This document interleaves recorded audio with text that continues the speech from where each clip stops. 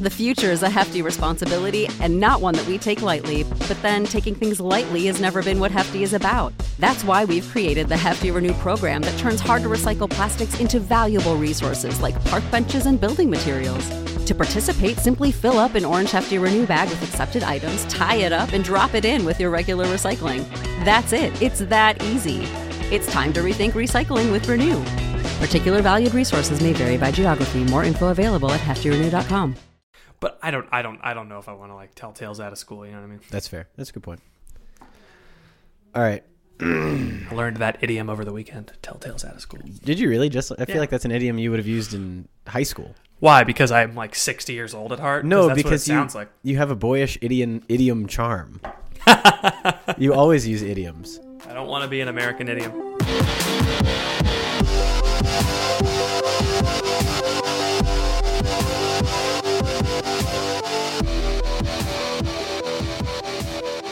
Welcome to The Crunch, the only podcast that was in for a rude awakening when it found out the difference between an oblation and a libation. It's your boy, Ethan. And I'm Patrick. Been thinking about that one for a while. That's a good one.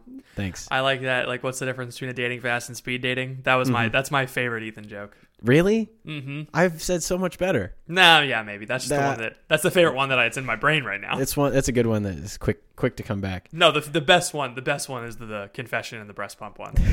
That's the best. That's still funny now, like to this day. It is.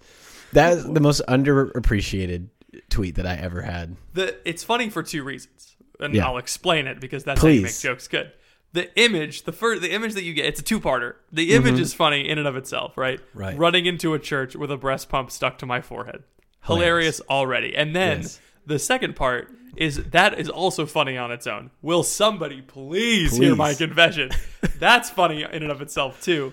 Because it's not just will the nearest priest hear my confession. It's will somebody. Anyone. Oh man. Yeah. If I still had Twitter, that'd be my pinned tweet. It's such a good tweet. For sure. Oh man. Wait, you don't have Twitter anymore, so no one will be able to find if I plagiarize your tweets. No, yeah, you can post it if you want. I will See what kind of response it gets now. I'll start a Twitter account called Bropostle Archive at Bropostle Archive. It'll be Ethan's best tweets, and I'll just like take your best tweets. Mm-hmm. Do you still have that spreadsheet? Yeah, I'll send it to you. I might do that. I might make a bot that because like what I'll do is I'll sort by most retweets and most likes, and then I'll cut it off at like 10. Yeah. And then I'll just have them. I'll have them post. My Rediscover Everything bot is still going strong. It has like 250 followers. Attaboy. And one of them got like 75 retweets the other day because it was Rediscover the Rosary, and a bunch of people just kept retweeting it, and then everyone was like, "Wait a second, this isn't a holy account. This is a fake account." Oh, it's so easy to trick everyone on that silly All you have website. to do is post something relatively holy. Yeah. Everybody loves rosary posting. Everybody loves a good mom post. Yeah. All you have to do is either be a holy rosary person, a mom, or hot, and you'll be successful on Catholic Twitter. Luckily, I'm all three. All three.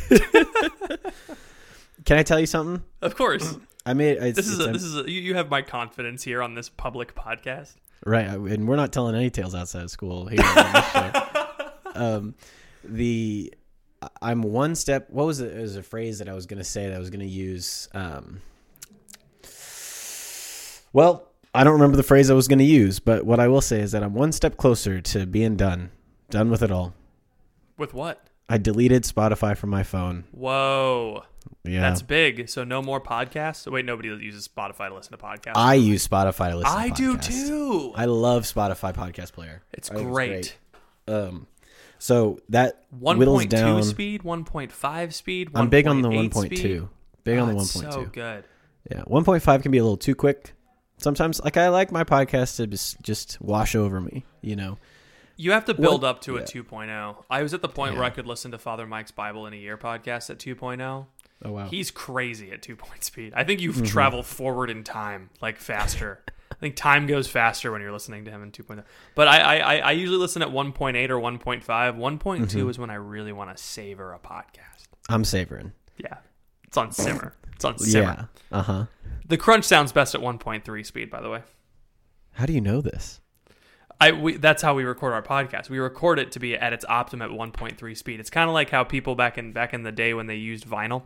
It's like, this was made to be played at like, I don't know how vinyl works. Never mind. It's kind of like how people back in the day, they would record TikToks and they would do the dance slowly. Yeah, sure. And then they would speed it up so it looked normal. So what you're hearing right now is actually us talking 0.3 slower than we normally do. Yeah, so we speed it up so that you guys speed it up, you have a better experience. Speaking of TikTok, never mind. We should talk more about your Spotify thing. I was about to say, we didn't get done talking about my thing. That's a huge move. It's a great move. So now my phone is whittled down to I don't have any web browsers on my phone. I don't have any Spotify. What I'm going to do, I need to have Emma lock me out of like the Apple podcast app. Not that I feel like a temptation towards it because I hate the Apple Podcast app. I think it's the worst awful, one. awful It's the worst app. one. But just to be safe, I'm going to have her lock me out of that. And then all I'll have left on the phone really that I'll use is like bank stuff, investment stuff, which you check maybe once every week, you know? Yeah. The maps and like library books, which I don't even really use that often. So I'm feeling good. I'm getting just baby steps. Yeah, right. Baby steps. It's coming. My phone is pretty locked down. I still have Spotify on my phone. My top banner widget thing is that is just my calendar, notes, and maps, and then I only have 4 apps on my home screen, and then I have 8 apps on my home screen technically. So it's like texting, calling, Spotify, and Every Dollar, my budgeting app. Very nice. important. I also have my budgeting app on my phone. Yeah. And then I only have my reader, which is I have an email that all of my newsletters and all my newsletters get sent to. Mm-hmm.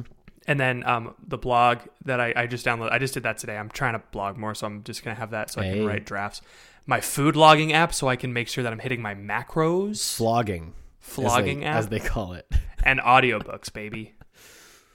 That's my phone. It's very locked down. I finally figured out how to turn off browser. I told you about this a couple days ago. Oh, really? I was always like, yeah, okay, you delete Safari, but like you can still use Siri to search. You can't. No, you If cannot. you turn off Safari, you cannot use Safari. I didn't know you could just turn it off. I thought you could delete it. And I was like, that doesn't do anything. But I was like, I'll do this just for a test run. And I went a week logging every time I wanted to use Safari and then every time I actually needed to use it. And it was 0 times I needed to use it. And I was like, yes. The only time I ever used it was when I was at the store and I wanted to like look up a recipe and I wanted to like figure out what food I needed. But I was like, I just won't do that anymore. Right. Simple. Just do it beforehand. That's the thing about it is locking your phone down just forces you to be more intentional about everything that you do. Because you can't just... It's like, all right, I'm about to go on a road trip. The day before, I need to look at the podcasts I want, download them, and then when I'm done on the road trip, then I don't get any more podcasts. So that means I either have to space them out or listen to them all at once and be okay with silence the rest of the drive. Crazy. I know. Well, you're locked out of internet? You don't have internet? I don't have internet. You don't have data? I mean, I have data. I mean, that's how the maps and all that stuff I was gonna say. Still operates, but I don't have any way to... I mean, no way to get to anything. But you could stream podcasts on the app. Wait, hold on. So you download podcasts onto your phone? Well, yeah. How? Click and drag them into my library. What? Yeah, I know. You That's remember the nuts. physical library that exists on your phone? That's crazy. To hold audio files? That's crazy. I don't want to breeze past this.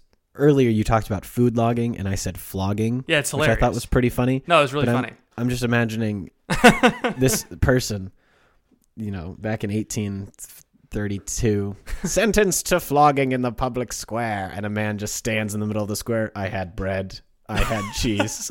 I had meat. I had goat. And everyone's milk. like, yeah, boo. Boo. Listen to his lunch. Listen to his lunch. I had porridge.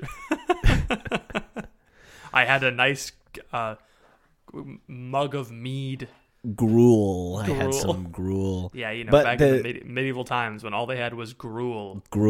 In all seriousness, I do really like that Spotify is just no longer an option because it was just so easy to, whenever I was doing anything, just pop on something and just listen to something while I'm doing it. It's really difficult to be in touch with the Lord if you're always in touch with something else. And I've been thinking a lot lately about, I don't know who said this quote. I don't know if it's real, but I like it a lot. Each generation is defined by the saint that contradicts it the most. And also thinking about how God, if I could have been a greater saint in any other time period, that's the time period he would have put me in. Yeah, and that's so, an important one. And so if you combine those together, I realized that like God has put me on the planet at this particular time to contradict the culture the most. Yeah. Which is like, oh, dang. All right, well, and once you like accept that, which I'm trying to, it just becomes really easy. It's like, oh, well, all this thing that I think that I need, I actually don't need it. Because I wouldn't have not needed it if God put me on the earth at any other time, you know? So the fact, okay, cool. That makes sense. The fact that it's a temptation now means that it's something I need to not have, you know? Sure. I guess. Kind of crazy, right? Makes But sense. that's the divine logic, you know? Bonkers. Wacky, zany. I'm going to get up to heaven and be like, God, you were so zany while I was down there. Zany guy. So yeah, just wanted to share that because it's another step in the process. We're still moving. I also read Brideshead Revisited this week, and it was amazing. Cool. That's all. I've been wrestling with this specifically because like one of my top themes of talent. Have you ever heard of Clifton Strengths? Mm-hmm. One of my top themes of talent is input. It's input. And input is essentially like you want to collect things, like you could collect information in various ways. That might mean like you collect books, which crazy, right? I do that. We all gesture behind us. The gigantic stack of books. But I do definitely collect information. And I think like podcasts that I listen to, The Faith of the Early Fathers, cool. That's 3-volume cool. set that I am definitely going to read. All of it. Nice. Yeah. Sorry. But my most recent collection. Input is definitely a thing. And I think podcasts are a way that I've used input well, but it's also a way that I've abused input. Because like themes of talent can be raw, as in like it's not developed into something. It's just like, you know, like someone is good at like winning others over, and the way that that manifests itself is they just. That's mine. Yeah, is that your number one? I'm a big woo guy. Yeah. Woo is my number 10. Really? I'm surprised by that. So that I was surprised too. Communication is number 7 for me. Huh. And I was like, but I'm really good at communicating. But it's called communication, baby. It's called communication, baby. And my boss is coaching me through it, and he's like, you know, that means that like if that's your number 7 and you're really good at it, that means that like all of these other things are like also really important, and you should cultivate them more. Because like learner is my number 1. That makes sense. That I'm unsurprised by that. Yeah. But it's like an input is up there too. It's higher than communication, and so I'm like, I think I need to make my input, I need to like adjust it to not be just consuming, because that's what it can be tempting to do. Be like, I like listening to the same podcast over and over again so I can like really get all of the information combed through, you know? But it's like, I really should be more discerning. Is this worth putting into my brain? Because I'll remember it. Because my input is very mimetic. I remember a lot of things, and I told my boss, I was like, my cat. He's like, do you have a cataloging system? And I was like, no, it's just in my head, and I pull it out when it needs to be pulled out. You know, I just like I find information when it's necessary. Not very efficient, but no, you need a system outside of your head. I don't know. It's worked so far. Then I get dementia. Yeah, and all my information is lost. I'm just gonna say. As soon as you and Phoebe start having children, there's going to be a time wherein you will not be able to handle all of the information and all of the responsibilities laid upon you. And at that point, you're going to need some kind of external system. I do have a notebook that I'm using more. That's good. The problem with finding a system that's outside of my brain is I already have a bunch of things in my brain. So do I have to write everything down that I know? I've actually been. That'll take so long. What if I learn things in between? Sorry. This is a whole other podcast that we need to do, because I am just now getting into. Have you ever read the book Getting Things Done by David Allen? Of course. He's like the proto Cal Newport. Yeah. I know. So I'm reading all of his stuff. And I'm implementing all kinds of systems to collect, process, organize, and I don't remember the 4th step, and then do. And it's been amazing. We should do a whole podcast on productivity. Oh, I don't like at some point. I don't keep everything in my head. That's not what I meant. Okay, good. I was about to say, brother. The closed loop thing, the open loop, closed loop thing, you can really only keep like one input. Like, yeah, the stuff that I mean is like my when I learn something, sure, my memory stores it away. Yeah. so I'll pull it up when I need it. But stuff like tasks, I always write down. Yeah, okay, gotcha. You know what? If you could define Ethan Stevie in 2 words, I'm just an open loop. I'm just a walking open loop. Like, I don't have any closed loops. So what are your top themes of talent? I really want to know this. I'm pretty sure, I think we talked about this not too long ago. I'm pretty sure I'm woo, achiever, communicator, adaptability, and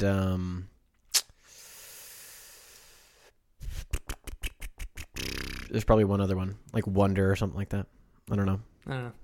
Cool. I really want to see your themes of talent. I took it like 8 years ago. So yeah, take it again. They change. They change. This is good. This is all very good. We really should do. I want to do a podcast on David Allen's Getting Things Done after I've read the book. Cool. I think that'd be really good. Because like the popular consensus has changed since David Allen's day. Really? Yeah. Well, hard to argue with the fact that I've been more productive in the last week than I have ever in my life. Oh, so, definitely, yeah. It's amazing. Yeah. Why did you never tell me about this? I feel like I've been cheated out of a. Well, I read Cal Newport first, and I think he's better. Really? Yeah.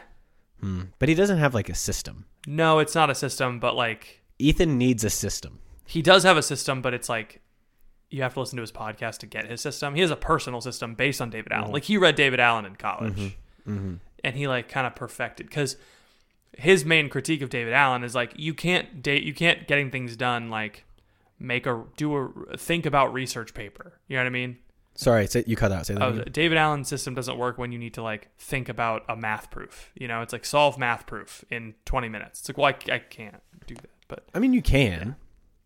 You just have to boil it down to just an actionable step, which is, it might be, if you're really having a hard time solving this math proof and you can't get yourself to do it, because obviously once you've started, you can just do it, hopefully.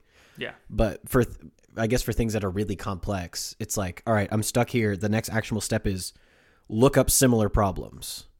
Ask professor. You know? Yeah. Like there's always some kind of next step. I shouldn't trash this before you implement it and use it to its best, because like that's when it comes to I've read a lot of books on productivity, and everyone has a different system that's kind of like they're like, this is it. And every time I read a book, I'm like, this is it. And I like implement it to its fullest. And I'm like, this needs to change based on my life situation and my job. There's only so many productivity systems that you can implement before you spend all of your time managing productivity systems and aren't doing anything. David Allen is great because it's like it's not like you have to, it's not a high, what's the word? It's like not high overhead. You can just start doing it. You can just do it on a piece of paper. He has that thing in the book where he's like, if I had to create a mobile work desk for someone, like a mobile workstation for somebody, this is what it would look like. You know, it's like, here's my index cards that I've been writing things down on. Nice. Cannot read your handwriting. That's okay. That you don't need to. Oh dear. You found me out. Oh no. But it's very amazing, and I'm very excited, and I just I want to be a new man. Sorry, I should have told you about David Allen when I read him in early 2020. Yeah, that would have been really helpful. That would have changed my whole 2020. Yeah, right. It changed my 2020 definitely. Gosh darn it, Patrick. Sorry. You got to bring these things to the podcast. Hold on, Ben. Tell me if go back in Ben is definitely an input guy. Who's Ben? Who are we talking to? Ben Eastman, the guy who Eastman. cataloged all of our all of our bits. Ben, if I mentioned getting things done, you remember when I mentioned Benedict Option like 8 years ago before we even started the podcast. Yes. Ben, if I mentioned getting things done in early 2020, I need you to post on the Facebook page. Facebook.com/group/thecrunchcast. I'm sure it's one of those things that you talked about it, and I was like, yeah, whatever. Now it's time for the thing that I want to talk about. 4 years from now, you're going to find Cal Newport. You'd be like, Patrick, you should look this guy up. That's different. I've read his stuff because of you, and it was actually helpful. Digital minimalism was good. Amazing. Very good for me. I haven't read any of his other books yet, but I will. So, hey, thank you for listening to this episode of The Crunch. Sorry to interrupt what I'm sure is a stimulating intellectual conversation, but I wanted to pause the episode real quick to let you hear from some of our sponsors. We will be back right after this. The future is a hefty responsibility and not one that we take lightly, but then taking things lightly has never been what Hefty is about. That's why we've created the Hefty Renew program that turns hard-to-recycle plastics into valuable resources like park benches and building materials. To participate, simply fill up an orange Hefty Renew bag with accepted items, tie it up, and drop it in with your regular recycling. That's it. It's that easy. It's time to rethink recycling with Renew.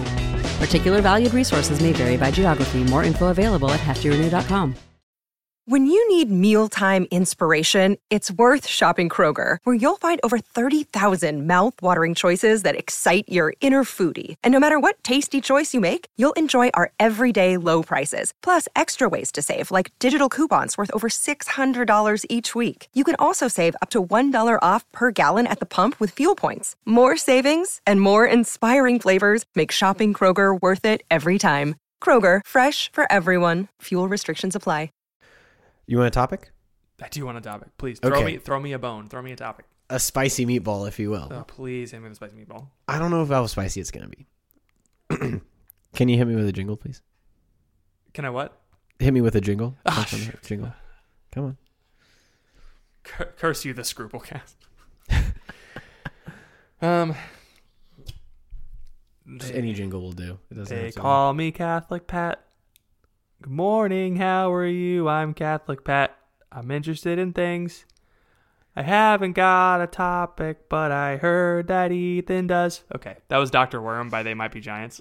Okay. A lot of times your jingles are just other songs.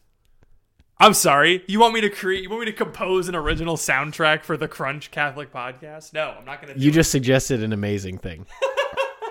Are you okay? What's Crunch going on? OST. I'm moisturized, and I think I got moisturizer in my moisture eyes. Oh dear. It just looks like Patrick is sobbing as he's singing this song, just crying about the crunch on that theme. Weeping. Okay, so recently we all read The Pillar, right? I mean, The Pillar. How could you not read? Are we talking about Cleveland? I don't know if we're talking about Cleveland. We're going to talk about that one priest. Yeah. Was he in Cleveland? Uh-huh.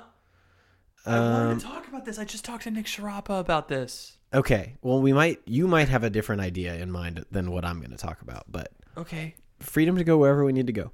So there was a story recently released on The Pillar about this priest, Father Bobby something or other, who went to jail for a very long time. Is this the one? Is this the one you're thinking of? Yeah. Okay. He's going to jail forever. He's going to jail forever. For life, yeah. Because he did some pretty awful things. He groomed some young men, pressured them into sending sexual photos. Then blackmailed them. And like revealed them the things to the family, and then like stepped in, even though he knew that he was the one blackmailing the kid. He stepped in as the priest figure and said like, "Hey, I can help. I'm going to help the family with this." He anonymously solicited the pictures, anonymously with a different phone number, blackmailed the kid, then anonymously later sent the photos to the mother, to the mom. At every step of the way, he was the priest figure stepping in and guiding them. Like hearing the kid's confession and like having private conversations with the child. I got physically sick when I heard that he was hearing this kid's confession. I was physically sick. Okay. So that's what I want to talk about. Okay. Because I read these stories and I'm completely unsurprised. And maybe this is just me like having a moral defect in my character that I'm not like shocked enough at these things. But I saw so many comments, and this is something that I've been thinking about since McCarrick. Like, this is not Ethan's new thought or idea. This priest story is just the most recent story that has come out. But even back in 2018, when the McCarrick stuff came out, and I heard how angry Catching Foxes was, and I saw how angry people were on Twitter. And then this priest story, and it's sickening, right? It's like it's pretty bad, it's pretty frustrating. But at no point, like, I saw people commenting saying like, "Oh, I had to stop reading halfway through because this just completely destroyed me." This is awful. Like, I had to, it makes me want to throw up. This, that, and the other thing. Maybe there's something wrong with me, and you can tell me if there's something wrong with me. But shouldn't we just like expect this at this point? Like, is this really shocking to anybody still? I mean, I have the same response, and I'm looking for. I tweeted something about this. That's why I'm looking for it. Sure. I remember thinking the same thing when the Facebook scandal happened, where it was like, why does this is anybody still surprised about this? And it's like, I don't know if that is the right take. Like, oh, like, I'm not surprised. I mean, but I'm not issuing it as a take. Yeah. Like, I'm not trying to have an opinion on this article and try to minimize the reporting, trying to minimize the truth of what's happened to these people, trying to minimize the story. I'm not trying to do any of that by trying to look better than it and saying like, well, this isn't surprising, so we shouldn't even read the story. Like, obviously read the story, be impacted by it, learn from it so that we can start to implement more and more things that prevent these things from happening. I'm all in favor of all of that stuff. Mm-hmm. But what I cannot abide by, and I feel like this is true not just for Catholic Church things, but for the Facebook thing, for things like January 6th, for things like collusion with Russia, for things like whoa, no collusion, no corruption. That's what. That's just true. During the swamp, things in politics, things in Andrew Cuomo being whatever he is, things in the entertainment industry. Like, I just am at the point where none of it is shocking. Yeah. None of it is surprising. None of it is like, I just didn't see this coming. And maybe that's like an our generation thing, that we have been brought up in this entire age of scandalous things occurring because of the internet. And maybe our parents, or even the generation before us, like millennials, are not used to that. And so I just am wondering like why there's still so much hype around scandal and what the proper like response to this ought to be. Because I don't want my response every time some scandal comes out to be like, yeah, you all are dumb because obviously this is going to happen. I don't want to be like a jerk. Yeah, I understand. I'm not surprised that it happened in general, but like, if you asked the family, the mother, she would be surprised that it happened. Sure. Yes. Yeah. It's one of those things is like when you're in it, it's different than being on the outside. Mm-hmm. But and I guess I'm in a privileged position, so I acknowledge that. And I'm not trying to say anything that the family should have this, that, or the other thing, or that they should have noticed, or that they should have whatever. That's not my intention behind this. Yeah. My intention is for the people who are just people who faithfully consume the news about the church and the world, who every day are shocked by some new thing. At what point did we expect that all scandal would just disappear? Like, why are we still just so appalled by these things? Because I think it's a cultural thing. Yeah,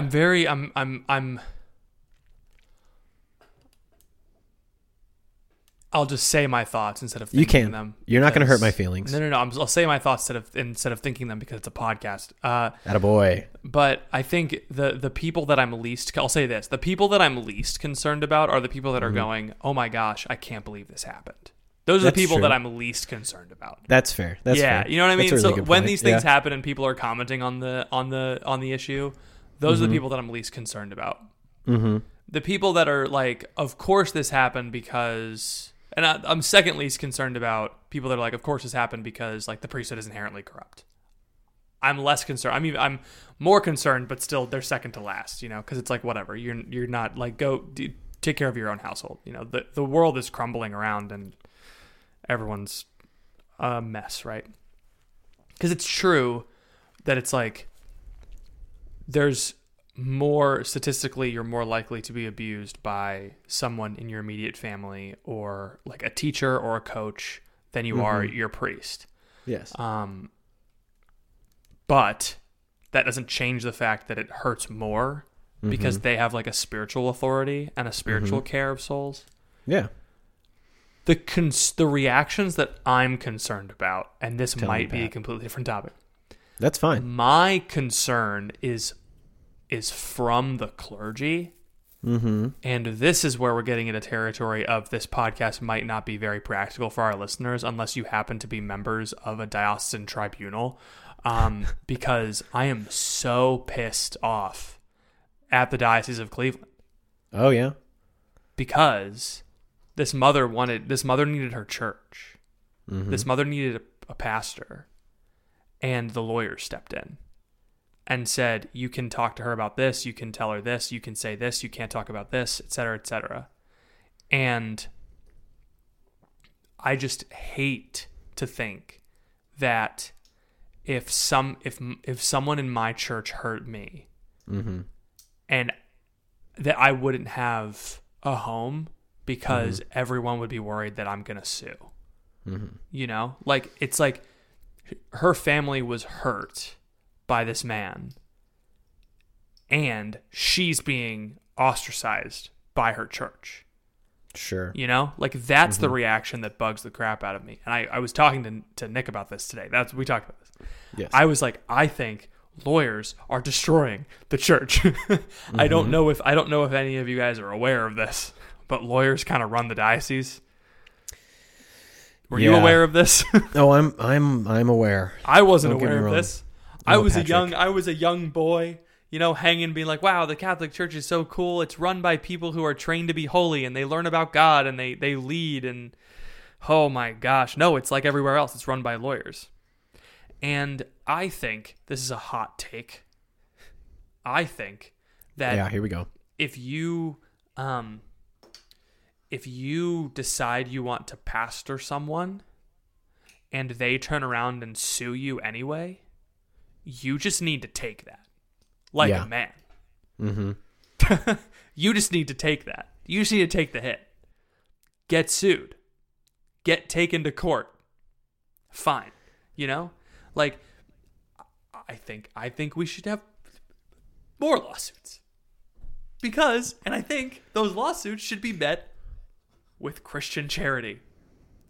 Because there's a little part of the Bible where they say, like, if someone sues you for your cloak, you know, reconcile with them on the way to court, lest they take your second cloak too, or something like that. Unless they can take your tunic or something, yeah.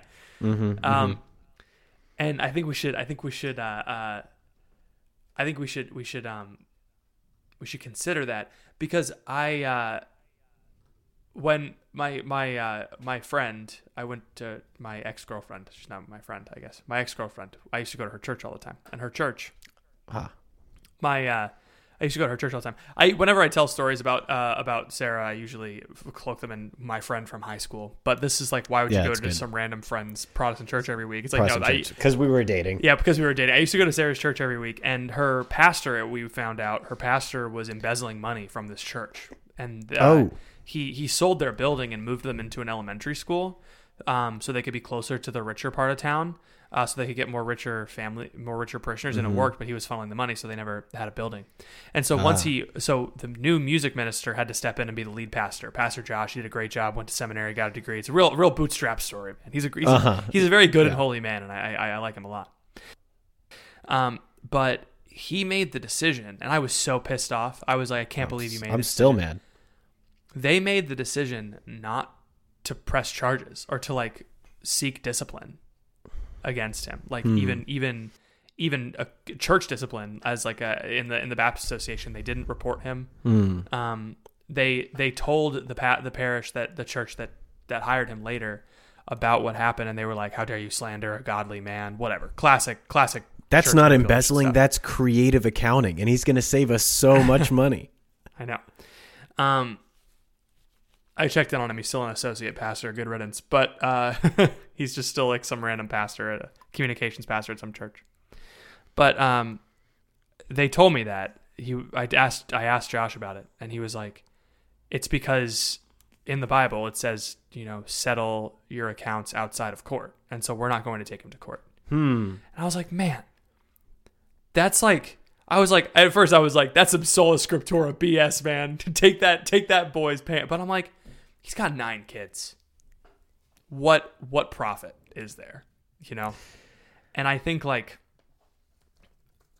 what's the point of seeking justice if you do more damage than you need to in the process? I mean, you see it all the time in the movies. Mm-hmm. Car chases. Sure, you caught the bad guy, but what the hell, man? You destroyed all these cars. Like, what's the point? You know? What's the point of justice if you're just going to destroy things more in the process? What are you looking up? I'm excited. I'm looking in the Bible because That's a good one. Yeah. Matthew 5:25.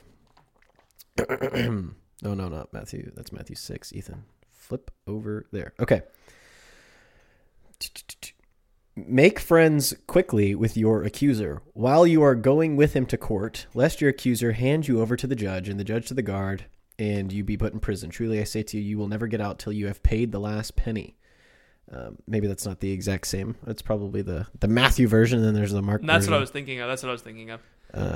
This is the one you were thinking of? I was mixing up the tunic with like when someone asks for your cloak. Yeah. So this one's interesting because it says, make friends quickly with your accuser while you are going to court. Like, not instead of going to court. It's in the process of going to court. So I think there's a bit of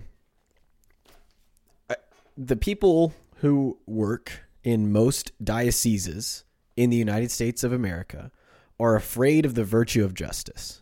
They're afraid. Because if the virtue of justice is properly acted out and executed upon, then some people who have been doing whatever they've been doing for a long time will no longer be allowed to do the thing that they've been doing for a long time, which is very scary, because, I mean, I have half a mind to say that there'd be a handful of bishops and more than a number of other clergymen and archdiocesan officials and diocesan officials that would be out of a job if we properly executed the virtue of justice for all of these cases all over the country. Does that mean that, these people are bad and awful and et cetera, et cetera, et cetera? No, it doesn't mean that. It just means that you're right. Like the lawyers have too big of a say. And that's honestly we put a lot of stuff on the bishops, but honestly, it's on the bishop to say nope, we can handle it. We deserve this, to be able to humbly say, yes, the goal here is not to avoid litigation at all costs. So what if we have to sell the chancery? No, which no one is willing to do because we still believe for some ungodly... So what if we have to sell the bishop's house? We still believe for some ungodly reason that our physical possessions are going to be the way that we reach the church or reach the people in America. We still believe for some reason that if we just have all these churches and have all these buildings and have all these assets, then we're going to be able to do... We're not doing anything is the point. And that's kind of also why I wanted to bring this up too, is I'm not just saying... More mass in houses. Yes. I'm not just saying this to be all right, how come everybody is not like me and they're all having a reaction to this thing that's different than my reaction? Yeah. This should actually spur us to some kind of public accountability. I just don't understand how everybody on the planet can get on board with kicking Harvey Weinstein out of Hollywood, right? But the people in our own dioceses can't all agree that hey, we're all noticing a severe, in the Diocese of Cleveland, we're all noticing a severe lack of justice. What's going on? And demanding an account. Because I guess it just goes back to the fact that Catholics don't care. And they compartmentalize their faith to the point where they don't believe that they have any kind of say other than where they go to mass and where they tithe, and that's it. People used to knock down bishops' doors and carry them outside and be do fix the thing. People used to demand a different bishop. Yes. I'm not saying that you should knock down the bishop's door and carry him outside and say, do the thing. Because it caused the Great Western Schism, Ethan. Yes, I recognize that. But I'm just saying people used to care enough to do something. Yeah. Because that's the other thing that I'm you're so shocked and surprised, but what are we doing about it? Mm-hmm. Yes, this family is being interviewed and they're speaking out and they're trying to find some kind of reconciliation. But what's the average parishioner in Cleveland doing? Yeah, and the pillar is getting the cold shoulder. Yeah. Right. Nobody talks to them. I know. Literally every article, Ethan, you read them. Every article, they're the blank diocese refused to return comment. It's could not be reached, could not be reached, could not be reached. Speak to your people. Talk to your people. Yeah. My goodness. It just bugs me.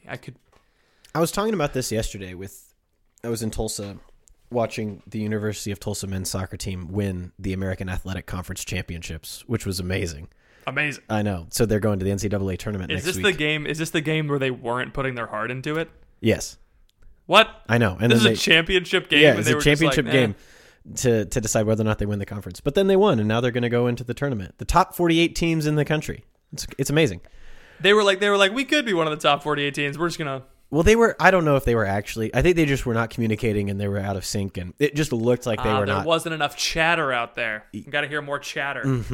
I played sports. At one point I stood up and I said, "Put the bus into drive, you fools." And then they started going after I told them to get the wheels on the bus. To put the bus into drive. Put the bus in. To put the wheels on the bus and make it go round and round. I think I said, "Get the wheels I think on I said, the bus. Get the bus in gear and let's go." I think is what I actually said. Get the said. bus in gear. Yeah, get the bus in all of gear. those manual transmission buses around. Yeah. Put it in gear. What was I saying? I was in Tulsa and I was talking to my priest. And yeah. Father Webb, who celebrated my mass, or my wedding, and was with him and with Sam and Reese and some students, and we were just kind of talking about some similar things that we're talking about. And he's like, "Ethan," because I was, this is a whole other thing that I'm about to get into, so I apologize, but there's a lot on my mind. I went to Mass on Saturday for the vigil because Emma worked on Sunday. And the deacon, after Mass, gave the most lackluster, limp-wristed, lukewarm invitation to stewardship that I've ever heard in my entire life. Woof. It was, give an hour of your week in prayer, which for those of you keeping tally at home is 1/168th of your week. Give 1 hour of your daily household income to the church, which correct my math, but I don't think that'll add up to 10% for most households. An hour of your daily income? Correct. So give an hour of a day to the church. Yes. That's like an eighth of your income. Because it wasn't an hour a day. It was like an hour a week of your income. So it would be 1/40th, not 1/8. Oh, yes, I thought it was an hour a day. Yes, okay, yes. An hour of your. Oh, it's a 40th of your income. So I guess. Hot dang. I know. Yeah. That was frustrating. And then it was give an hour a week of service to the parish, which I don't know how you calculate that. So you go to Mass, you put $5 in the plate, and then you help out with donuts after Mass, and you're done. Mm-hmm. Correct. And you have to pray an hour a week. No, the Mass covers the hour. Oh, that's true. And so that was his invitation, and he was just reading it straight from the sheet. I love it. I love reading straight from the sheet. No energy. He didn't seem to be convicted about what he was saying at all. And it was the most dead I've just ever heard a parish. Everyone was yawning. No one was listening. It was awful. It was awful. I was so mad. And at the end, he really put the freaking cherry on top. And he said, obviously our number one concern is your spiritual well-being, but we just got to keep the bills paid. And I was like, that's the worst description of stewardship that I've ever heard in my life. Like, clearly your number one priority is not their spiritual well-being. It's keeping the lights on. It's keeping the lights on, right? Because no one ever says, my number one priority is X, but, and then actually means that their number one priority is X. What I'd like to say, this to Please. whoever's listening. Yeah. Will the last one in the American church just make sure the lights are turned off? Thank you. Yeah, thank you. The last one out, turn off the lights. We wouldn't want to make sure that we waste any money, as all of our people are going to hell. My pastor said that at a meeting at a parish assembly this weekend. He was like our attitude in the American church is like, well, let's just hold on to what we have, and with the last one out, please turn off the lights. And I was like, that makes me so sad. It is so sad because I want a vibrant church, Ethan. I want my kids and their kids to have a church. I agree. What I mean? I agree. And your kids too. They'll probably be cool. They're going to be really good looking and athletic. Yeah, they'll all wear Patagonia fleeces and hey, what? Calm down. So I was talking to Father Webb about this, and he was like, Ethan, I understand why you're upset, but like, what do you want the priest to do? Because the priest can't just go to all these people who are at bar zero and make this super high call because they already feel like they can't give an hour a week and an hour of their weekly income. They already feel that. I want the priest to put their collection envelope in the basket in front of everyone at Mass. That's what I want them to do. Just one. I know all the priests give a tenth of their income. I know a lot of these priests tithe. I want you to do it in front of your people. That's good. My pastor did that for 20 years. It was awesome. It's amazing. But there's kind of no, other than what we know already works, which is building relationships with people and actually living the art of accompaniment and not just talking about it, but getting to know people, spending time with them, inviting them to deeper and deeper into a relationship with the Lord, which just is slow and takes time. Like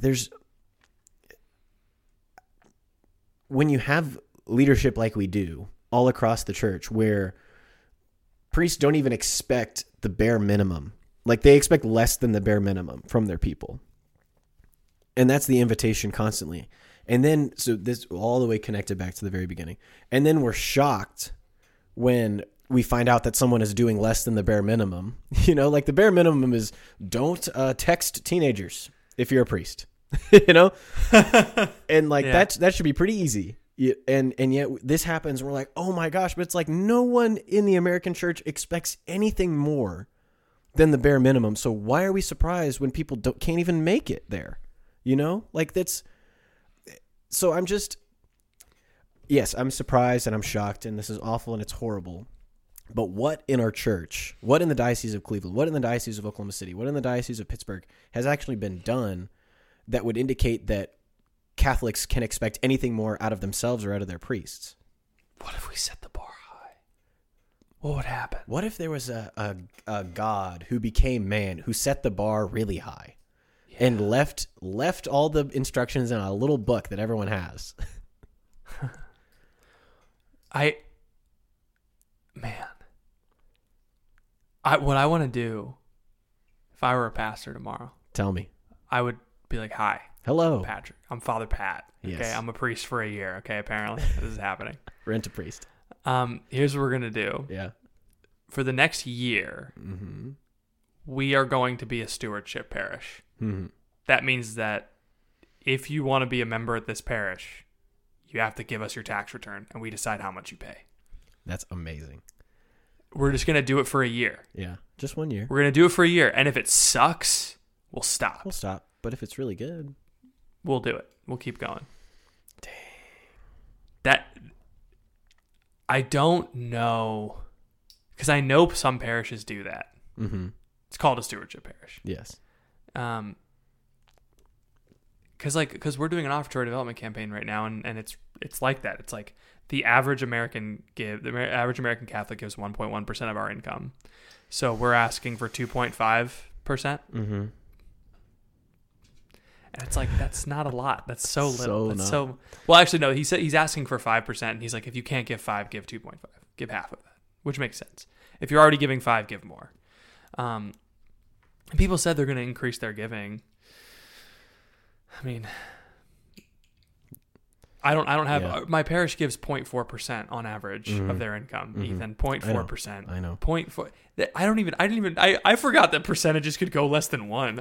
You know, like, could you imagine like sitting down with your monthly budget and going, I'm going to give 0.4%? Well, that's the thing. People don't sit down and calculate out 0.4%. Yeah. They know that they sign up to give $50 a month or whatever, and they're making like $200,000 a year. Exactly. Right. And they think that's my area at least. Yeah. They think that because they're giving that $50 a month that they're doing it, but they haven't actually sat down and thought about it. You know, like, I know that I should give. Yeah.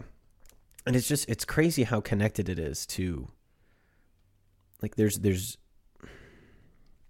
when everything is based on consumption, when everything is based on how good is this for me, when the faith in America stems from this puritanical Protestant background and kind of devolves into an agnostic, atheistic approach to what faith actually is, then there's no sacramentality and there's no integration. There's no anything that bridges. That's what we're missing, right? It's like we have these parishes that are these systems that have been built, and there's no bridge from the parish to the home. In theory, the family should be that bridge, but you can just see, like,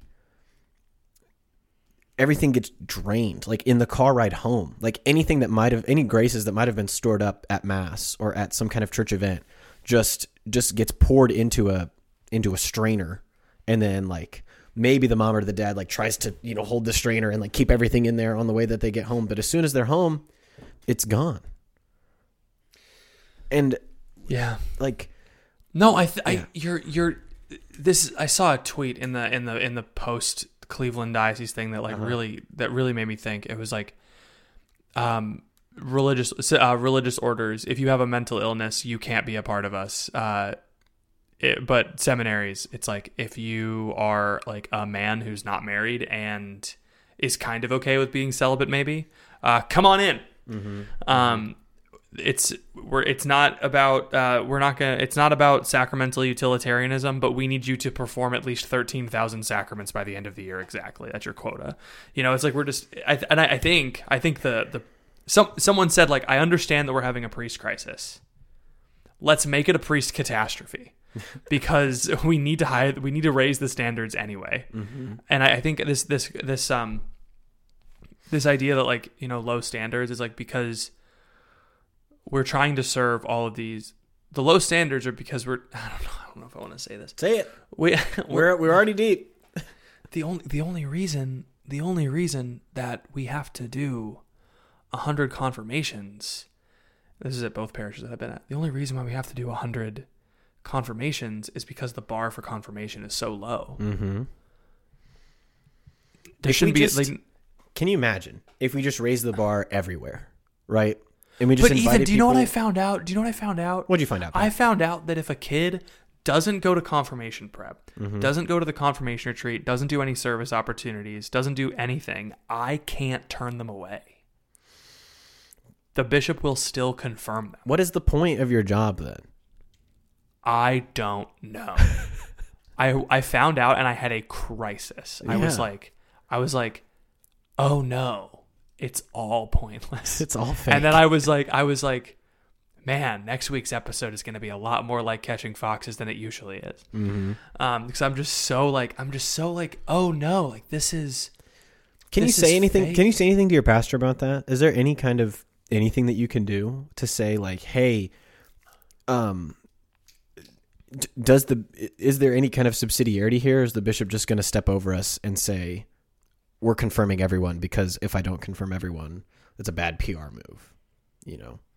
I'm sure your bishop is great and I'm sure he's not doing this intentionally, but like, I don't think there is any subsidiarity. No. Does your pastor have any kind of anything that he can do? No. Well, I think what I was told was if I were to say you can't get confirmed, there are some things where I've been told, like, the bishop, like the diocese won't approve, but Father Dave will back you up. I don't remember if if that was said about this specifically, but like, that's the thing is, like, I don't feel comfortable because I'm not the person who gives that sacrament, so it actually isn't my job. It's not your responsibility, but you're not going to be held to account for this. But that responsibility has been delegated to me by the bishop, by my pastor, by my boss, by, to me. And because the person, I don't know if you remember the rite of confirmation, but when the confirmation candidates are received, your DRE or whoever formed you stands up in front of the entire congregation and before God and man says, yeah, these people are ready. I don't want to do that. Yeah. I don't know if they're ready. I can tell them I tried. Yeah. That's what I can tell them. I tried to make most of them ready. I was like, I did what I could. But, their parents gave them cell phones before we gave them the sacrament of confirmation. So I did what I could. Like the world got to them first. So like, what did you want me to do? That's what I'll say in front of the entire congregation. I don't know, man. Patrick, the Devil's Youth Group is bigger than mine. I need you to keep your job. Nah, no, I'll be fine. Okay, that's good. It just is so crazy because the suggestion, right? And this includes your thing. This includes the priest thing. This includes the missionaries that Focus hires. This includes who's allowed to get married in the church. The suggestion that we should actually hold the bar at the gospel is just too much for some people. They're like, there's no way. That's unchristian because there's some people that can't reach it. But that's the whole point of everything that Jesus did when he was here, is he made it super clear that not everyone is going to be able to do this. And that this is not just this is an option for everyone, but I'm telling you right now that there's going to be a lot more people traveling down the wide road that leads to hell than the narrow road that leads to heaven. Like, that's just do we have any? True. It's just true, right? These are just facts that God has said. That's facts, fam. That's facts, fam. And yet when we create policy, I want to throw up when I just said that. When we create policies around the sacraments and around who gets to be formed in the seminary and around who gets ordained and who gets confirmed and who gets married and my skin literally crawls when parents say, how many edge nights can my son miss before he can't get confirmed? And I'm like, I don't know. How many do you want him to miss? Mm-hmm. How little formation are you okay with him having? That you up my to response you, would be like, I mean, I don't know. You can send him to none if you don't want him to go to be confirmed. He doesn't have to get confirmed. Yeah. You know? It makes my job easier. Yes. Make my day. I'm just kidding. That's what you say when someone's going to shoot you. Yes. Go ahead. Do it. Make my day. Make my day. I'm not just trying to be like, everybody look at that fire over there, right? I would like to at least bring one bucket of water to the fire. So I'm trying to have lots figure of out, babies and make them super Catholic. Yes. But is there anything, you and I are not in positions of no influence, right? Most of the people listening to this podcast have at least some kind of influence somewhere. And so that's true. What we Everyone does. What we cannot do is change diocesan policy, most likely. What we cannot do is change our pastors' minds about I these would like things. to run for bishop. Maybe. I don't think I'd be a very good bishop. Father Blake Britton for bishop 2026. Yes. That's what I want. Bishop of the country, please. I mean, that's funny, but there used to be a bishop of the country. Mm-hmm. His name was Bishop John Carroll. Yes. We learned that in the Father Blake episode. Yes. You know, his brother, I didn't say this on the podcast, but John Carroll's brother or cousin, Charles Carroll, was the only Catholic to sign the Declaration of Independence. Bum, bum, ba-dum, bum, ba-dum, ba-dum, ba-dum, bum. Yeah, we learned about him, and I was like, wow, that's so cool. A Catholic signed the Declaration of Independence. Only one, huh? Yeah, sounds about right. And then for the next 100 years, we weren't allowed to hold public office. Yeah. What was that about? No religious tests for office? Anyway, it's not a problem. I don't remember what I was going to say. You were saying I want to bring a bucket of influence. water to the fire. I want to bring a bucket of water okay. to the fire. I don't want to just point at the fire and say, everybody look at the fire. Are you going to bring a bucket that's not just like personal holiness? Because that's a good one. It's a good bucket. The really holy. personal holiness is a good bucket. I think that we're too afraid. I think most people have too much. Ethan, choose your words. I think people have too much deference to priests. Yeah. And I think we should be more willing, and I get that this maybe has a bad rap, and this depends on your temperament. This is not applicable for everybody, right? If it's going to cause more of a lack of peace, then it's probably not the route that Christ wants you to go. But I think it's worth praying about. More people going up to priests after Mass and saying, hey, I really feel like you didn't set the bar very high today, you know? And I don't know about that one. Scheduling conversations, just saying, hey, can I just talk to you about this? You know, like this thing with the stewardship thing. Like, can I just talk to you about what you said? Because it feels like the gospel says this and what you said was this. Can we just talk about like how can we practically, because we're on the same team, right? We realize that everybody is here and we want to get them here. Yeah. Can we talk about how we're trying to do that? Don't be brazen. Don't be an asshole. Like, that's not what I'm trying to say. But I feel like we just assume that things have to be the way that they are. And the priests don't know that there are people out there who want more than what they're giving them. Ministers don't know that people that are out there that want more than what they're giving them. Maybe I'm wrong. I've been wrong before. I didn't know that. I've never heard that. I agree with everything I've ever said on this podcast, including that thing you're thinking about. Oh, dear. I don't know what thing anyone happens to be thinking. That was a general you, not a you specifically, Ethan. Yes, thank you. I don't know. That means I was right about the hatchbags. I really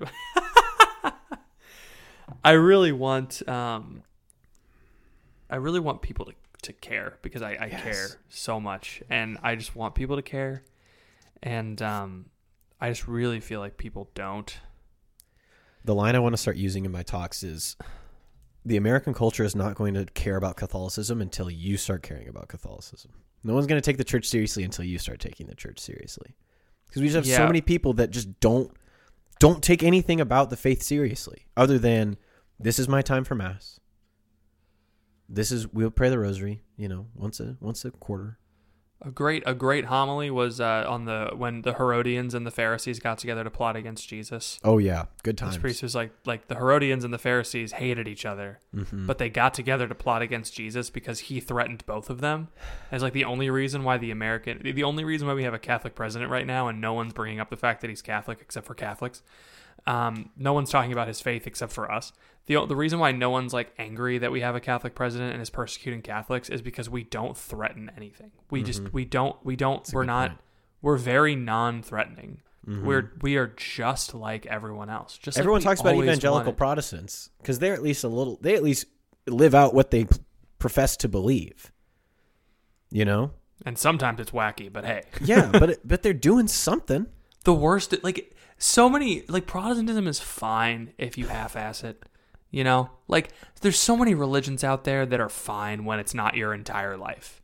Sure. Like, you know, I mean, like, I don't want to put anybody on blast, but like, Buddhism is fine.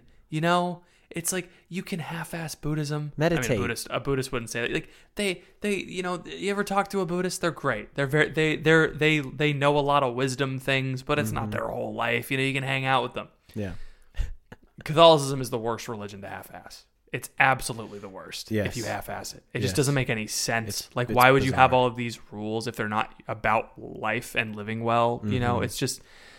Why do you have all these doctrines? Why do you have all these books? Why do you have why is there so much that seems to come along with this if you're not even in, if you don't care? And it's like, we keep trying to put rules in place to make people care, like the faith formation rules that we have. Like you have to go to a faith formation thing, and because of the culture in Pittsburgh, people will do it until 8th grade, and then they will stop. Mm-hmm. Like a parent emailed me, and that'll last for how many more years? You know? Yeah. Like that's not a long-term solution. That's a Band-Aid solution. In 10 years, that's not going to be the case. Oh yeah, because you know who's not going to care? These kids when they have kids. When they have kids, yes. Yeah, and it's not even going to be 10 years from now. It might be 10 years from 10 years ago. Like it might happen soon. Oh dear. That you know, let me just do some quick math. That's right now. Let me do some 3 quick maths. That's right now. That is 2 day o'clock. 10 plus 10 minus 10 divided by 10 equals frick. Oh no! Oh dear, Marty, we have to go back, Marty.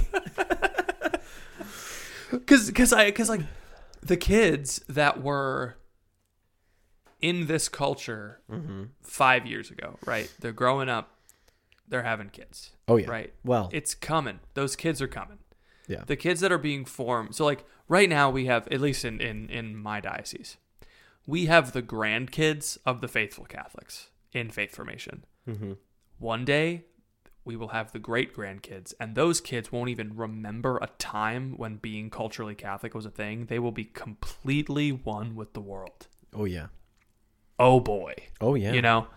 And our faith formation, our CCD programs, which is a swear word in my office. You don't say that. Our faith formation initiatives and ministries will be razor thin. And every CCD program will look like my youth ministry does right now, desperately trying to get people in. Mm-hmm.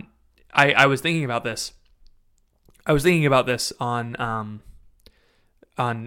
Saturday when I was at a parish assembly.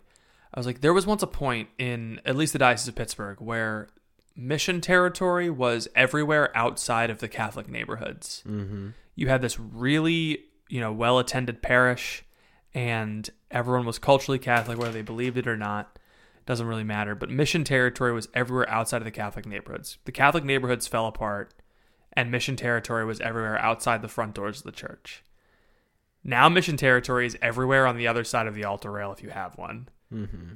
God help us if mission territory is the sacristy, because it's coming, Yeah. One day. Yeah. One day. 10 years plus minus. It's also today. I was thinking about that. I was like, I'm sitting in mission territory right now. Yes. I was at this parish assembly, and I'm like, these pews are not, the people who sit here are not disciples. So like, that means that if you're listening to this podcast and you care about the future of the church, and I think you do, and if you're a disciple, that means if you've listened this long and you haven't reported us to our local ordinaries, then you do care about the church. It's all hands on deck, baby. I'm like such a proponent of alpha, just because I've seen it working so well at our parish right now. Mm-hmm. So it's like, you can run an alpha cohort for free. Go to the alpha website and like start a cohort at your house, order a pizza, and invite friends over to just talk about the deeper issues of like life and spirituality, because people do want to talk about it. It's like, just start having evangelizing conversations with people. Don't wait for your church to do it, because I have really, really bad news for you. They're trying to keep the lights on. Yeah. I have really bad news for you. They're trying to keep the lights on. Caitlin on Twitter was talking about this. About Caitlin Fascista at Tea with Tolkien was talking about how she wanted to start a young adult community at her church, and her church kind of like took the idea from her. Yeah. And decided to do it themselves. Oh, that's the worst. I know. And I was like, no, it's great, because you have a lay person wanting to reach out to her community and make disciples. And the church is like, no, actually, sorry, that's our job. We're going to put them through the machine. And the machine has worked. It works. Our machine works. It's great. Machine works. Look, we've got 5 people every week. It's I know, the same crazy. 5 people every week. Yeah. So run Alpha or something. Alpha. The reason why Alpha is good is because it's free, and you don't have to like pay some program to get materials and curriculum. You just play a video, or you can just give the talk if you want to. Yes. You don't have to play the video, and you just buy beer and have pizza and just chat. Alpha is good. Focus Bible studies are also free online, and they're decent. So start with The Crux by our good pal. What's his name? Ted Shree. No, Ted didn't do it. It was Kevin. It was Kevin Cotter. Oh, Kevin Cotter. Yes, it was. Kevin Cotter wrote The Crux. I really like the Salvation History Bible study. I actually think that I always start with that one when I have a new group of people, because goodness gracious, so many people don't understand that Jesus isn't just a guy that came because he thought it would be fun. You know? Yeah. Like when you really understand Genesis and Exodus and what happens with the Davidic kingdom and then everything with Babylon and all that stuff, it puts into context everything that Christ does. And I know that's very Scott Hahn of me to say, but yeah. Anyway, so there are things that you can do. I would highly encourage everybody. So this thing that I'm trying to do with my friends, right? Trying to like start up a Catholic neighborhood, basically, is to what we were talking about in Pittsburgh. Like, we're trying to reclaim a little bit of that so that there is somewhere to go out of, that there's like a definitive like mission territory, not mission territory kind of a thing. We're trying to grow that. I have no contact with any official anybody as I'm doing this, right? Maybe if one of the people in the group who wants to join can't afford a down payment in the area that we live in, I might go to a priest and say, hey, do you have any parishioners who would give to something like this so that this person can put a down payment in on this house? That would be the only reason that I would go to the quote unquote institution of the church to do this. Because otherwise, what happens is it gets diluted and it gets co-opted into something that is not actually the movement of the Holy Spirit, right? It's now all of a sudden a movement of XYZ front office people who think that they have to manage this thing and make it successful. When I tried to do stuff at Holy Spirit that I prayed about, I would often say that I had to wait until I got buy-in. So we had to have assemblies and meetings and with like 20 people to decide on something. Right. And I would try to bring it to a vote, and it wouldn't happen. And I'm like, is this what city council is like? Because I hate it. I don't like it. This is politics, baby. The nice thing about doing what we're trying to do and starting things on your own is there's no obligation to anybody that it succeeds, right? You might try an alpha group and invite some people. Maybe the first week goes great, but then maybe attendance dwindles and nobody's coming by the 5th or 6th week, you know? Sucks. It's like, okay, happens. All right, let's try something else, because clearly that didn't work, or maybe I didn't have the right preparation or whatever. If you hand that over to the church and that happens, they just won't let it happen, because they'll put it on life support, right? And you'll be forced to be involved in something that is being sustained by people who don't actually need the thing that you're doing, right? Whereas when you're kind of doing it and you are being the true Christian disciple, the true Christian apostle, then you now have the freedom to, when you need to go to the church for institutional things like the sacraments, like confession, like mass, like adoration, then you can go there. But now you don't have any attachments or obligations. If the church wants to be a sacrament factory, let them. Yes. The church very obviously desperately wants to be a sacrament factory. Let's just let them. Let's just let them. Let's. There's no reason. Again, there's lots of people like you who are doing great work institutionally in the church. But for the average person who's just in the pews trying to figure out what the heck, go to Mass this Sunday, look around at the people around you, see if there's anyone who seems to be praying who's there and say, hey, I'm trying to meet other people in the area. Can I take you out to lunch this week? You know, and just start. Like it doesn't have to be in a couple months. It doesn't have to be in the school year time frame. Like I've been slowly getting to know people in Oklahoma City over the past 5 months because that's as long as I've lived here. I haven't started any groups. I haven't started any programs because I'm still just getting to know people and building relationships. Yeah. Because I have, last time I checked, hopefully like 60 years to live here and do this stuff. Mm-hmm. You know, I'm not in a rush. We don't need to be in a rush. I'm off my soapbox. I'm done. This is good. I have a good friend who reached out to me, and I'm helping him with his ministry startup. Oh, nice. And I like it because it's not institutional. Mm-hmm. It's not an institutional thing. He's very passionate about service. He loves just serving people. He just buys Little Caesars pizza and goes and gives it to the homeless people. That's awesome. He just like goes out and just like makes blessing bags. He calls them, and he just like fills it with good things and goes and talks to homeless people and like gives them bags, like solid cooler backpacks, like full of cool stuff. Yeah, because apparently homeless people, if you want to do stuff for the homeless, this is what I learned. Fill like a backpack with food and water and like deodorant and sunscreen and like plain white t-shirts. It's a huge thing that homeless people need.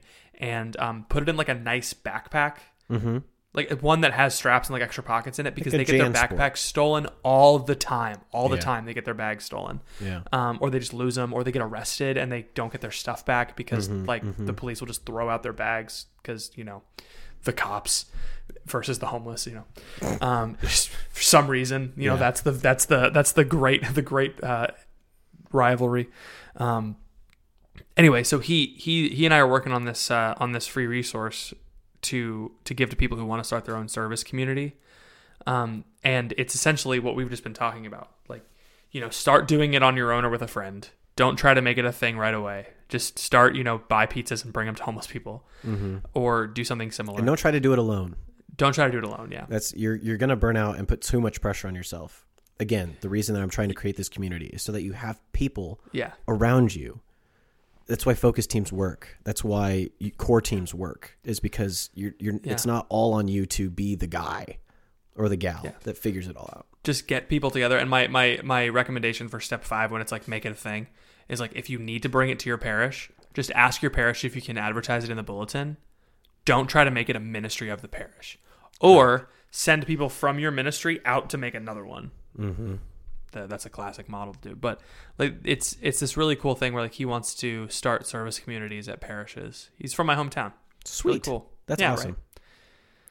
Yeah, and I was like, no way, I can't believe we never met, because it seemed like he would be a cool guy to hang out with. But I think he was in college when I was in high school. I love cool guys. Cool dudes. I think what does suck is that youth ministry does kind of have to be institutional. Yeah, which is probably for the best at this point in our history. Indeed. What I do tell my kids is I'm like, hey, you guys should be hanging out with each other outside of Life Teen. Mm-hmm. Please go hang out with each other outside of Life Teen. Please go to Sonic after this. I will give you Sonic gift cards if you go to Sonic after this. Yes. It's freezing outside. Sonic does not exist in Pittsburgh for obvious reasons. That's fair. There's a lot of Sonics down here in Oklahoma. So yes. It's kind of the place that Sonic It's the place to be. We used to do scripture. We used to Bible studies at Sonic. Scripture at Sonic. Scripture at Sonic, baby. Yes. When I was in high school, we did scripture at Starbucks, but then we got too big for Starbucks and they kicked us out. Nice. And I was like, oh, I'm sorry. Are you upset that there's a ton of people at your business? Sometimes businesses do be getting upset about that. Weird, right? Yeah. When you're loud and you're teenagers, it can tend to be a little... We were sitting quietly reading the Bible, although that's probably because we were like there for an hour and they want like people in and out real quickly. They do want that. Yeah. I don't have anything else to say. This is good. This is the conversation I wanted to have today. I hope people are mad. Send this to your local diocesan official and see what they say. And Father Bobby, have fun in Gen Pop. Yeah. We should pray for him. Yeah. And pray for the family of that. That was probably vindictive and mean. That's okay. Hey. It happens. You're a human being. You can't expect too much out of yourself. That's true. That's the thing I always remember is like, man, I'm like a finite flesh bag. Like I really think a lot of myself all the time. Ethan Stevie, the finite flesh bag. At Finite Fleshbag on Twitter. Yes. Do you want to do a Dr. Ethan's dating corner? Maybe we can perk this up at the end of the show. Thing. Let's perk a little bit. Perk Olate. I know it hurts. I'm sorry. All right, you came to the right place, you ding dong. It's called communication, baby.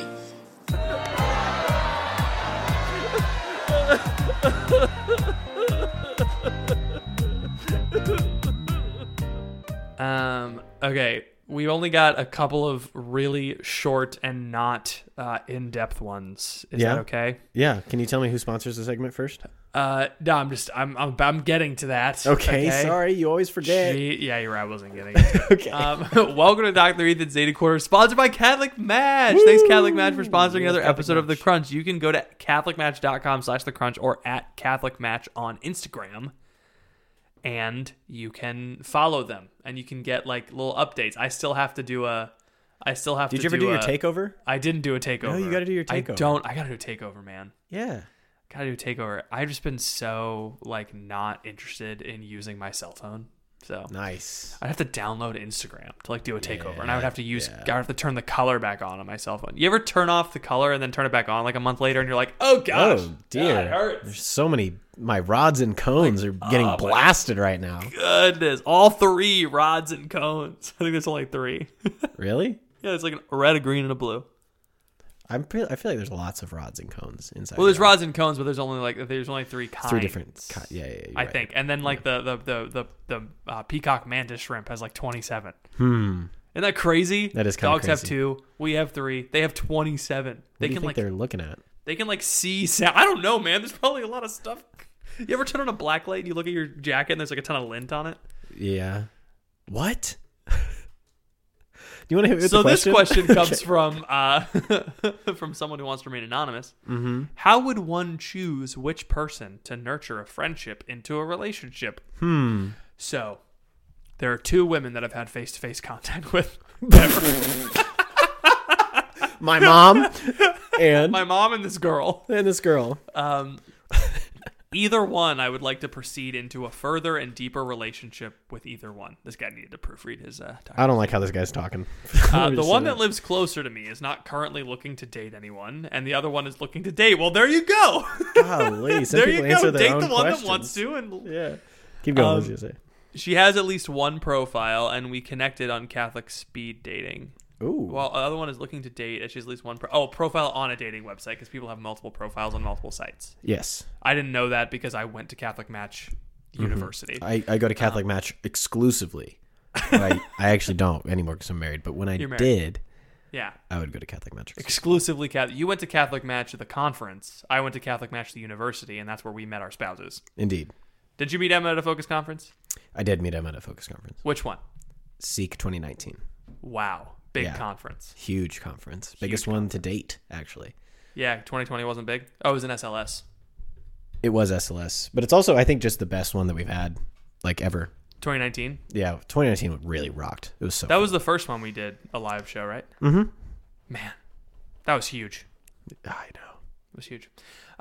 Then he said the other one is looking to date. Actually has at least one profile. Okay, yeah. So what do you think? How do you choose which person to nurture a friendship into a relationship with, Ethan? I just you pick one. Pick the one that wants to date. Pick the one that wants to date. Question. Yeah, it seems pretty easy. But let's take this one a little bit further. I'm ready. Okay? Take me. Let's do a little thought experiment, shall we? Okay. What would you do if what would you do with John Quinones? That was a TV show. What would you do if there were 2 girls and you had to choose between 2 of them, Ethan? What would you do? Do I get any more context? No. I would talk to them. Interesting. Patrick's taking notes. Pros. Interesting.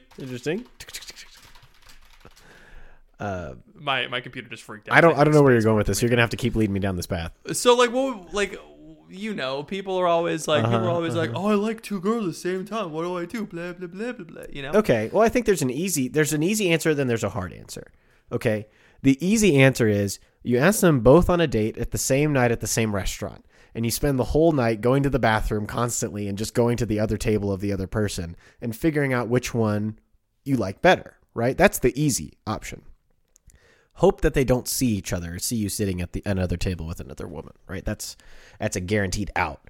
The hard thing to do is to take them on dates individually and I guess like discern in the course of going on dates with them one at a time if you would like to pursue either one of them. That's the hard one. I wouldn't do that one. Yeah. You can date more than one woman at a time. People don't understand this. You can go on dates with more than one woman at a time. Yes. I'm not saying you can be a boyfriend-girlfriend exclusive relationship with more than one woman at a time. But what you can do is say, hey, I'm just dating. I'm just trying to get to know a couple people. This was really great. I think we should go on another date and see how this goes. You can do that for more than one woman at a time. As long as you're upfront and just say, hey, I'm not right now, not ready for anything exclusive, but I would like to continue to get to know you. That's just how normal people operate things. So I would do that and then see what happens. I think that's good advice. I think you should tell the girl who doesn't want to date that she is missing out. And then I would lick your finger and then touch your butt and go, tss, and then see if she responds well to that, you know that you've got a chance. To clarify, you just said touch your own butt. Yes, not her butt. Yes. No. No butt touching until No butt touching until you're married. And even then, careful. Oh, man. Give me 1 second. Okay, you really seem to be distracted and not paying attention to this podcast. Okay. Hold on. Give me 1 second. Oh, I can't vamp forever. You don't need to vamp. You just need to edit. No. Edit. Don't make me edit. Do it. The Gru meme. Oh man. We should make the Gru meme the art for this episode. This is hello diocese. Hello diocese. Hello diocese. Smiling Gru. All right, come on. This one from oh my gosh, the Catholic dating subreddit background is just a giant picture of Saint Valentine this close to the screen. Yikes. This one comes from u/pink pom pom. Got it. Okay. Pink pom pom. Hey everyone. Hello. First time posting. I'm dating a wonderful gentleman who is Catholic.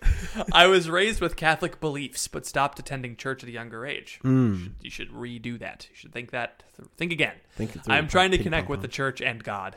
Yes. So I would like to connect with not only God, but also Jesus. So I should stop vamping on riffing on people's questions. So I can better myself and also better the relationship because I feel in my gut that he may be the one that I spend my life with. She's dating a guy and she wants to spend her life with him, and that's why she joined this group. I'm having a difficult time thinking of ways we can have passion and intimacy without sexual activity. Wow. You're having a difficult time? These people aren't creative. I know. There's lots of ways to be passionate and intimate. It's true. Yeah, and all of them involve the tango. Every single one of them involves a single red rose in between your teeth. Between the mouth. That's the only way to be passionate. Very active eyebrows. That's the only option. Speaking French. Do you want to hear the stupidest thing I ever did in my life? Yes, I do want to hear it. Patrick's gone. He's left this seat. Patrick, sometimes I forget that I did stuff. What is happening? I liked this girl when I was in middle school. Oh no. I liked this girl when I was in middle school. Every good story starts that way. I would text her. I would type sweet things into Google Translate into French and send them to her. Yeah? She loved it. I'm sure she did. It was Holy dumb. cow. It was so dumb. No, that's amazing. That's something I would do now to my wife. It was definitely wrong. It definitely didn't make sense. Sure. But yeah, man. That's so funny. Yeah, poor boy. Really funny. Really funny. That's better than what I did to the girls that I liked in middle school. Just pull their pigtails, run away. Yeah. Yeah. This person, this top post on Catholic dating says, guys, I'm thinking of dumping the person I should marry because this is hard to say, sinned 3 times in the past year. They only go to daily mass 8 times a week. Adoration 54 times a month, and they are 24 seconds too young for me. Please help. Why am I still single? I don't understand. This must be a test from our Lord. I'll meet the right person that he has planned for me one day, ideally on a fall day after Mass, where 95 million eligible single people are there to meet me after the 5 TLM Masses I attended. I have never sinned, so they can't either. 1,000 out of 10 on the attractiveness scale. Can birth/seed me 25 children after sex even once. After one time having sex. Our homeschool will be ranked above Harvard in academic performance, and our kids will also never sin either. That's really funny. Whoever did that. That's Thank really you good. For whoever did That's this. perfect. How many times how many times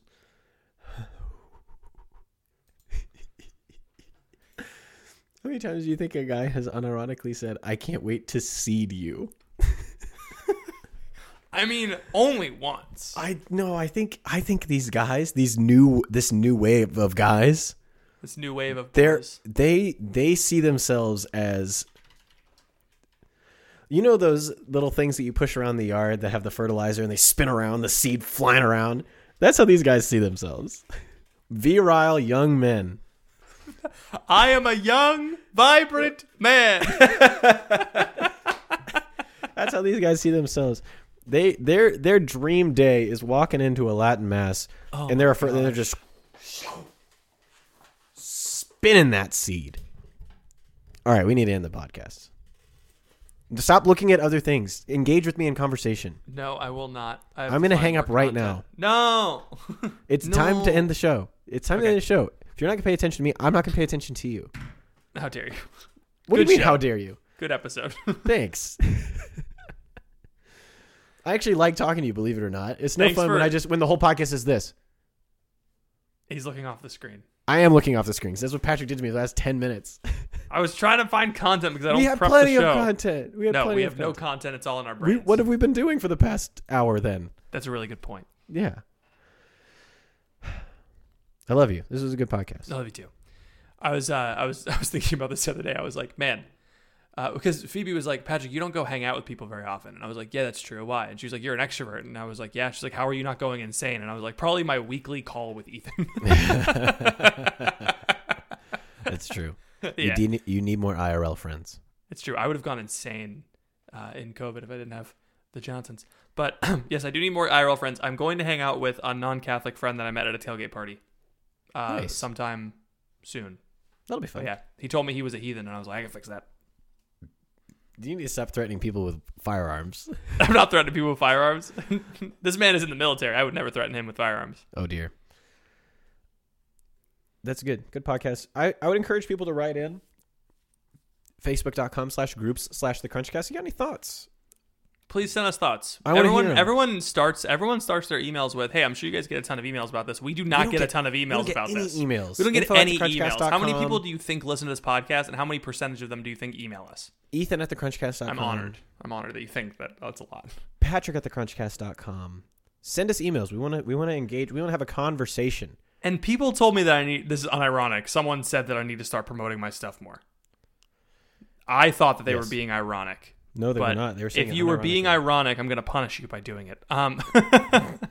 PatNevy.blog. Attaboy. That has links to all of my stuff across the internet, stuff that I've published elsewhere besides just my personal blog. So I'm trying to post on there more. I posted something a couple of weeks ago. Start a Substack, coward. It's a Substack is just a WordPress that you don't own. I know, but I would like to get your things emailed to me on a weekly basis. You can get my things emailed to you on a not weekly basis. I know, but I would like it to be in the ecosystem that I already use. Yeah, but like it's the same thing. It's MailChimp. It's just, Ethan, go to patnevy.blog. There's a little window at the top. You type your email in, and you just hit enter, and it emails you all of my posts automatically. It's what a Substack is. So much work. If you just on Substack, it'd be so easy. You're joking. You're kidding. I'm bullying you on the podcast. Yes, that's what I'm doing. All you have to do, Ethan, and everyone else listening, is go to patnevy.blog/subscribe, and you can subscribe. And you can subscribe to Patrick's Substack. Yeah, on my Twitter account. Unironically, I forgot exactly what I put.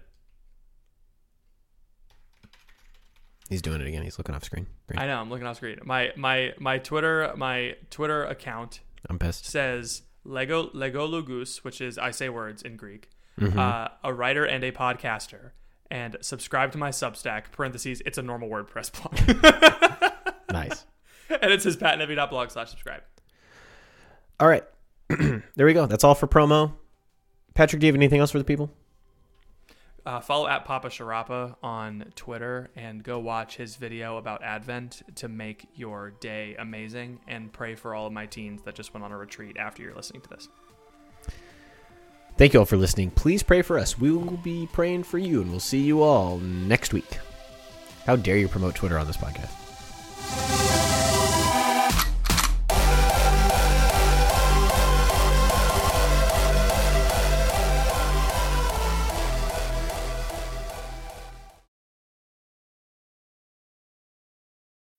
When you need mealtime inspiration, it's worth shopping Kroger, where you'll find over 30,000 mouth-watering choices that excite your inner foodie. And no matter what tasty choice you make, you'll enjoy our everyday low prices, plus extra ways to save, like digital coupons worth over $600 each week. You can also save up to $1 off per gallon at the pump with fuel points. More savings and more inspiring flavors make shopping Kroger worth it every time. Kroger, fresh for everyone. Fuel restrictions apply.